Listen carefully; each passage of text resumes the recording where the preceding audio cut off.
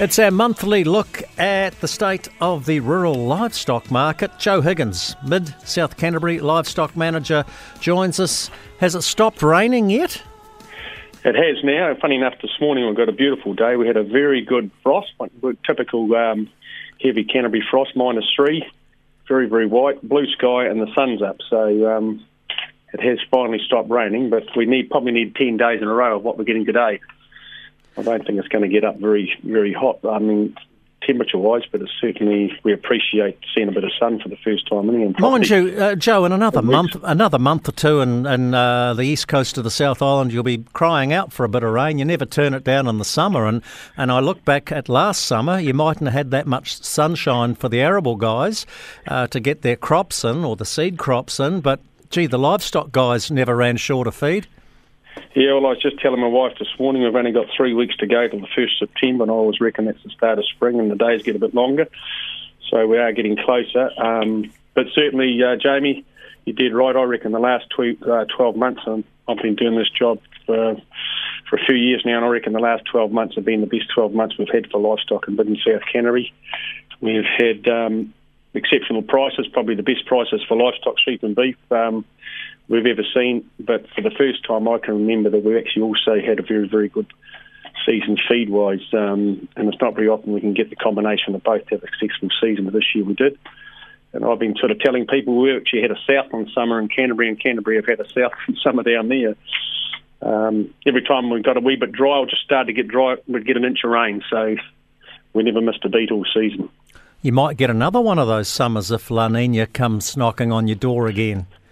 Well, he is hoping we won't turn it down, that's for sure. Well, we want it. We don't. We're sick of dry autumns in Southland. Come on, Joe, don't be too greedy. Look, at this time of the year, we know that the dairy farmers are flat out calving. Lambing's getting underway and and will be full bore in the next month or so. So things do slow down in the stock selling department.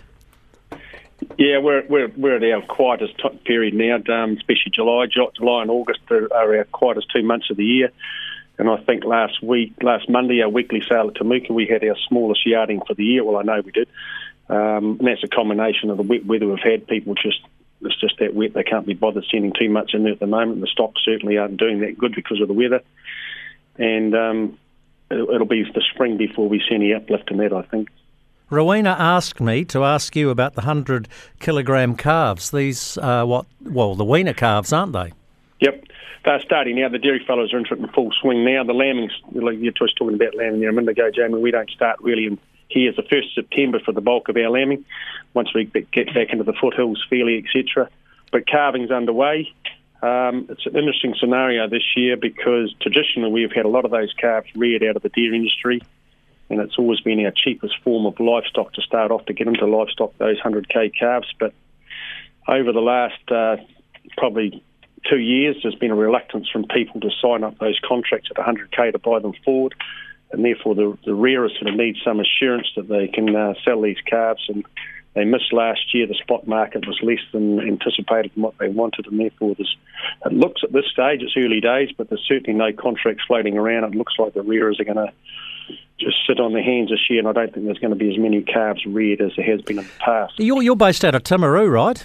That's dead right. Yeah, and I think you're sharing the offices with the South Canterbury Rugby Union at the moment, because Fraser Park, or Alpine Energy Park, whatever it's called, spent the coldest night of my life there, by the way, doing a rugby commentary in the 1990s, Joe, but they're redoing that, so they've moved houses. But the good part about it is your Heartland Rugby, and I love Heartland Rugby, Rowena's a big fan as well, they're taking it around the smaller towns in South Canterbury. That's exactly what we should be doing.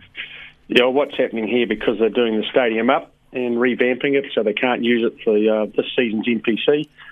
So they've taken all the home games of the NPC to all the local clubs, which are the small towns around South Canterbury. So the likes of Temuka and Fairley and Waimate and the Geraldine districts, along with Pleasant Point, are all going to get a home game, an NPC game this year. And I just shot across and asked him, you did right, I'm sharing the office here with him, and I asked him about the gate takings, actually, funny enough, and they said if the local clubs wish to run the gate, they have got the opportunity to get the earnings from that as well, which is great for the small towns. Yeah, not to mention the bar take afterwards. I love Heartland Yeah, right. Rugby. I'll give you a tip here for the sports betting this weekend. Take the Stags point start against Auckland. There you go. Okay. They never let you down because the TAB always underestimate them. Got to go, Joe Higgins. Thank you very much for your time.